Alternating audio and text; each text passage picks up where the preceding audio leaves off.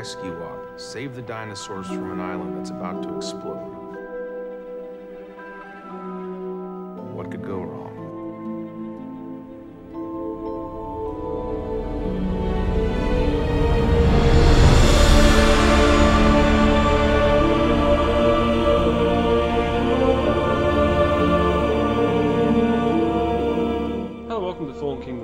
Jurassic World, 1 minute at a time. I'm Brad. I'm Dave.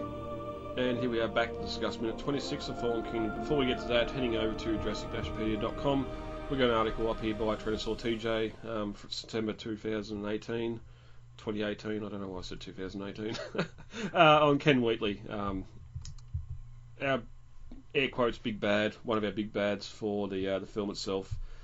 We've seen him briefly at the end of last minute, but here we're going to have a bit of a conversation. We're going to get a lot of that accent, whatever he's doing, and Raptor Wrangler. We'll get there. So a little bit of backstory on Ken, obviously short for Kenneth. Speaking American, so we assume he's American. A lot of the backstory sort of going off Ted Levine as the actor. And pretty much a play-by-play of what we get in this movie with his involvement, rescuing, saving, poaching animals off Nublar. But briefly, we'll head over to IMDb too while we're talking. The man himself, Ted Levine, sort of character actor, known for a lot of bad guys, Silence of the Lambs. I had to think about Fast and the Furious, and I remember he was one of the detectives or coppers at the start of it. I did not remember that, actually, so... Yeah. And also General McGrath from Wild Wild West, he just eats up the scenery. A lot of the films he does, he has fun, a lot of fun doing what he does, so... and Silence of the Lambs, it seemed a bit more than fun. Well, he's... put the bunny back in the box and that, isn't he? What? No, he's Buffalo Bill. Buffalo Bill, that's... He likes to tuck it. Okay. It's been so long since I've seen that, I don't even know if I want to see it anymore. It's one of those sort of older films that I did enjoy once, and I don't know if it'd hold up or anything these days, so... Especially when there's been sequels and prequels and everything else for it as well. The sequel series that ran was pretty good, I gotta say. Yeah, okay. I remember that coming out. But anyway, that's not Fallen Kingdom. So, again, there's a link in the run sheet with the podcast for the Ted Levine IMDb page. And head over to Jurassic-pedia.com for the full write-up on Kent Wheatley. Lou is alive. Jesus, Claire. You raised her, Owen. You spent years of your life working with her. You're just gonna let her die? Well, yeah. Dave, ready to get into minute 26. Yeah. Alright, minute 26 of Fallen Kingdom opens with a shot of base camp and ends with the team about to move out.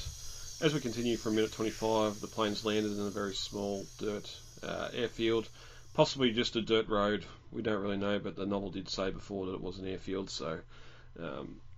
This airfield, this sort of base camp area is whatever its original purpose was. Obviously, supplies come in by the air to do something on Nublar anyway. The side door of the plane is open, and we get about 20 seconds of Claire's boot stepping down on the step, just rubbing it into the fanboys. There's no heels in this movie, or the trolls, I should say. I won't say fanboys. Because that was such a big point of contention for the last film. We talked about it. I had no issue with heels. But here, boots and sort of a bit of a Sarah Harding vibe here in the outfit as well. So those greens and khakis as well. But she's called over by Ken Wheatley, the facilitator of the operation on Nublar, will come to learn. There's his usual inductions. Claire comments on the size of the operation, and Wheatley responds with Mr. Lockwood takes his humanitarian efforts very seriously, which may be a red flag straight up, because aren't humanitarian efforts aimed at humans, not saving extinct animals? These days, people use the word humanitarian in like such a loose way. It's more like kind of just another word for, I suppose, Doing good. like, yeah, just like being compassionate, Mm-hmm. you know, Yeah. having a heart, basically. Show some humanity. Yeah. Okay. And then we get the line as Wheatley asks, "Where's the Raptor Wrangler?" I don't know if he's just trying to do some sort of southern, like a slow accent or what, because there's some, well, it does sort of stick throughout the film, doesn't it? This Mm-hmm. this Well, weird the way. character almost kind of has like the southern drawl kind of thing, but he doesn't. Like it goes in and out, you know. Yeah. Owen corrects him, animal behaviourist. The two shake hands, and Owen sort of gives him a look up and down. Says, "What are you, the Great White Hunter?" He can see who Wheatley is, and he, which is weird because he used to have a dozen men that dressed just like this, hanging around on top of the raptor enclosure, the raptor pen we've seen in Jurassic World. Sort of the Great White Hunters sitting there watching the raptors, but we should make it perfectly clear this is no Roland Tembo. No. It's completely different. Obviously, Tembo being one of the last great philosopher hunters. Wheatley, he's just money. Wheatley feels like he does everything like anything Roland Tembo would have done. Wheatley does the opposite. Yeah, shoot first, ask questions later. Yeah. Yep. And then Franklin breaks up the tense moment with some humour, yelling that it's hot and taking off his jacket, which I don't know why he's wearing a jacket. Maybe it was a bit colder on the plane, but you go into the tropics, dude. What are you dressed like that for? I always have to wonder why people go to the tropics dressed like they do. Like, I was watching the original Tim Curry version of It the other week, and they're like, it was a sweltering hot summer. And then the characters are wearing like heavy leather jackets and full wool coats. I'm like, can't be that hot. And then you see people do that in, I guess it's like the Rule of Cool thing, like in the novel, Alan Grant wore a Hawaiian shirt and shorts with sneakers. And in the movie, he's wearing a long sleeve button up shirt with long pants and heavy boots. Mm-hmm. It's like, we did realize he was going to the tropics, right? Yeah. Like, I mean, I know he probably didn't pack a Hawaiian shirt for the dig, but at the same time, I'm sure he's got a pair of shorts in his suitcase somewhere. Mm-hmm. Even if he has to go, even if he has to ask Hammond to pay for some change at the laundry mat. Well, we don't know if Grant ever got out of Montana before and knew what the tropics even were. Like, we know in the film, Gennaro is wearing the collared shirt and the shorts as well. Whether or not he's been to Nublar before that meeting, that trip, we don't really know, I don't think. But business on the top, party in the bottom. Oh, and then there's just Malcolm, like, going to the tropics in black leather. I don't care if it's the only outfit you've got. You're buying something different before you get there.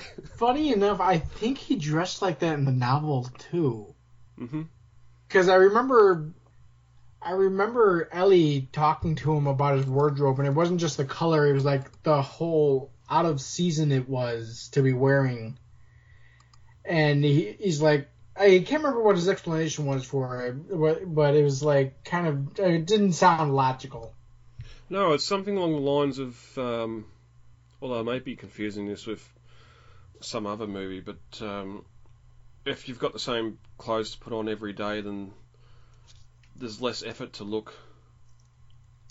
Yeah, well, I remember that was the explanation for the colors. I can't remember if he explained why he's wearing long pants and a button-down full sleeve shirt. Mm. But yeah, Ellie seemed to be the only person in Jurassic Park who seemed dressed for the weather, except maybe Nedry. But I mean, he does have to dress professionally. Mm. You know, Yeah. Even if you are planning on screwing over your boss, at least do it in style. Yeah, and the loose-fitting sort of white trousers and long shirt that Hammond was wearing was sort of tropical as well. Obviously, he's spends a lot of time on the island, so he knows exactly how hot it gets there. And then there's The Lost World, where it's like the same thing. Roland is the only one dressed appropriately for the weather. Everybody else is wearing like flannel and jeans and long pants, and I'm like, you do realize this is the tropics, right? I mean, I know they filmed the movie in late summer in Northern California, but it's supposed to be set in the tropics. Mm-hmm. Like they can go get a blanket on after you yell cut. Yeah, I think there's some of the mercenaries, or I think some of the hunters are even got the InGen jumpsuits on, like the coveralls as well. I believe in the Lost World, but then Hammond, then Grant. I suppose he's only supposed to be on the plane and not on the ground for Jurassic Park 3, but heads back again with trousers and a flannel shirt that he rolls the sleeves up. Not just a flannel shirt. He's wearing a duckline Carhartt jacket. Like, do you know how warm those are? Those are that's like a winter coat. Why is he even having that? Why does he even? I mean, I know it gets kind of cold in the desert and even in the summer, but come on. Yeah, we'll give that to him because of course he wasn't expecting to leave the plane there, but it may have been a anyway, cold. We were talking about Fallen Kingdom. yeah. Where are we? Oh yes, Owen looks at Franklin and then out past the perimeter fence to the smoking volcano and says it's about to get a lot hotter. Obviously, with that eruption imminent. Here we get a good look at the top of that fence too. Definitely Jurassic World era. Not Jurassic Park, and the sort of roll of barbed wire at the top of it as well. We get the score start to build as the inner gates open and the armoured vehicles roll into position. One of my favourite tracks from the soundtrack. It sort of gets us amped up. We're heading out. We're going to look for Blue. We're going to go see the old park. Again here, more old park, or Jurassic World infrastructure. This big sort of caged inner-outer door system. Bit bigger scale is what we got in Jurassic Park with the perimeter fence, inner and outer gates, the helicopter compound and that. There's this, we can see in one shot here a scissor lift with a cage spotter at the top. I'm guessing that's something new, something's been brought in by the team and the equipment, and it's sort of because all the other metalwork and that's sort of rusted up and aged, where the scissor lift doesn't really look that old, and I think it's a little bit of a callback to The Lost World, where we had the concept art of the Unimog with the raised cage and the scissor lift on the back of it. Unsure if that was ever built and built into the Unimogs on screen, but there was that concept art of the elevated platform on the back of the trucks. Mm-hmm. I do gotta say that when they open the gate here and you can see the light wafting through the fog and the mist, it's very visually reminiscent of when Joffrey opened the Raptor gate in the beginning of the first movie. Yeah, exactly, and it's sort of a great little way to use the light there on those cage doors, even though we're in the middle of the day here. But as the minute ends, the armoured vehicles stop in the gate cage while the rear gate begins to close. So they're definitely taking security here very seriously. They don't want any animals. I gotta honestly say, part of me kind of feels like this gate here almost feels very First Park reminiscent. You know, like this was infrastructure that was originally built for the first park and not for Jurassic World. True, but it's too similar to what we get with the Raptor enclosure just being solid, like complete steel. Whereas the original park, a lot of it was electricity and wires. True. It also makes me wonder too, sort of taking Camp Cretaceous out of the franchise for a moment. As far as I know, from the end of Jurassic World, we've got one raptor, we've got a Tyrannosaur, we've maybe got a couple of baryonyx running around, but I can't recall what other carnivores were made known in Jurassic World that they'd be sort of keeping an eye out for, trying to stay safe from. Obviously the T-Rex is the big one, they don't want that walking into base camp. Not to mention that we know that they haven't even captured her yet. So she's definitely still out there. Yeah, yep. Yeah, but that's it for the minute itself. Heading over to novel comparisons, we get a lot more in the novel for these scenes. As Claire steps out of the plane, Wheatley introduces himself before she can get a word in and adds, welcome back to Jurassic World. Wheatley also... I'm glad that line wasn't in there. Yeah. It would have been a bit cheesy. Yeah. He also does have a bit of dialogue with both Zia and Franklin as they get out of the plane too, asking Zia if she went to some kind of school for being a paleo veterinarian. She just replies, I did, in a flat voice, obviously annoyed by the question. She probably gets it a lot. And calls Franklin the computer guy. He corrects him, systems architect. Computer guy kind of makes it sound like I work at a store where they also sell refrigerators. So, I was thinking like the guy who stands behind the corner at Best Buy, or stands behind the counter at Best Buy, and when you take him to get your computer fixed, he just tells you to buy a new one. Yeah, sounds about right. So those two bit of character interactions are done as they're getting out of the plane, and then we get to the where's the Raptor Wrangler. It's Zia that tells Franklin it's about to get a whole lot hotter here, looking up at the volcano, not Owen. Owen looked at the volcano with concern. Hammond didn't think the volcano might be a problem when he built this place. Claire responds, it's been dormant for 1,000 years. Experts swore it was extinct, and Wheatley sneers at the word experts. And as this Claire and Owen look at each other, there's something about this guy that made them both uneasy. Interesting there, the drop line about Hammond.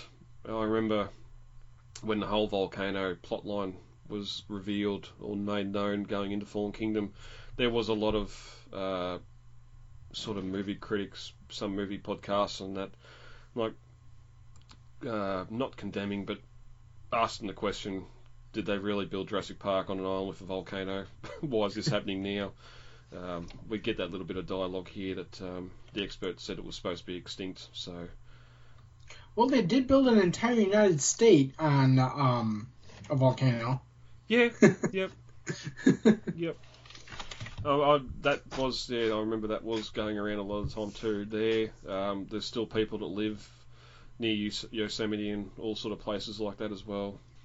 Plus all the stuff in Greece and all that, the volcanoes there. So humans love picturesque locations, and if there's a little bit of danger there, then they're still going to build it.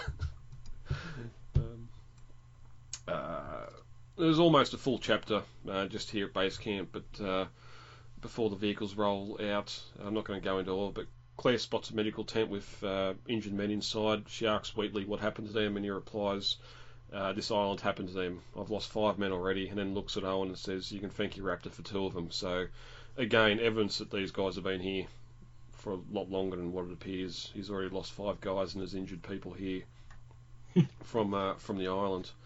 I don't think that sort of points at incompetence by his men. They're obviously getting the job done. We're going to see later. They've got a lot of animals onto the Arcadia, so although they just can't deal with the pressure of having Blue look at them. But we'll get there. Owen asks Wheatley how long until the volcano blows. Wheatley responds that our volcanologist says any minute now. The tremors are getting more frequent. Franklin complains, cutting it a little bit close, aren't we? And Wheatley replies, 100 men in a cargo ship don't come easy. I want to see a pile of money disappear, try moving animals against their will. So it's probably reasonable this was cut from the final shoot, just to keep the thing moving, but it sort of does give some explanations about what's going on. Because then we move inside the command tent, everyone looking at a map similar to the one that Mills had. Claire tells them the radio bunker is the only way, or the only place to activate the tracking system. Franklin asks how will we get in there. There's tunnels, right? Big theme parks like this all have underground tunnels. Claire confirms there are tunnels, but none of them would get from there to the bunker, so they'll have to drive. So again, a little bit more backstory here. We'll fill in information why we're driving to the bunker. Unfortunately, not why we're not going to the control room. That radio bunker is where the tracking systems are housed. With a finger, Claire traces a line across the map. We'll go down Main Street and through Drivesview Valley, so a bit of explanation there why we see what we're going to see next minute. Then Franklin hands out some modified tablets with an antenna. You upload the old park systems onto it, so once the tracking systems activated, they'll be able to track the animals on their tablets, which I think we do see later on when they're looking for Blue. Owen's got one. And then there's some talk about how they're going to catch Blue. Wheatley wanting to go in and just shoot her, and Owen's sort of saying, well, no, we need to convince her or coax her out, because if she goes into hiding, we'll never find her. But that's when the vehicles arrive, and we move into the next minute, so a fair bit extra stuff there for the novel. Again, some little stuff that would have just padded out the movie and given us a little bit more time on Nublar, but we don't get it. But Dave, that's minute 26. Anything else to discuss on that before we get heavy for the week? No, I think we're good. All right, lovely.